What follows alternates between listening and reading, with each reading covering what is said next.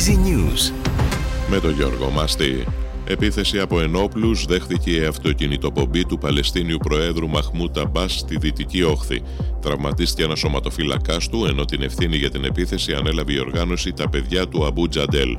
Αναφέρει πως είχαν δώσει προθεσμία 24 ωρών στον Αμπάς να αναλάβει δράση για την κατάσταση στη Γάζα και να λάβει μέτρα κατά του Ισραήλ.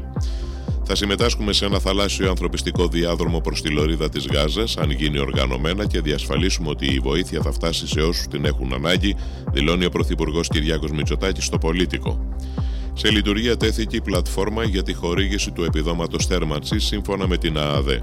Από την πλατφόρμα MyThermancy μπορείτε να επιλέξετε αν θα υποβάλλετε αίτηση για ένταξη στο Μητρό Δικαιούχων του επιδόματος θέρμανσης ή αν θα δηλώσετε τα χιλιοστά των δαπανών θέρμανσης ανάμεσα στους ενοίκους μιας πολυκατοικίας.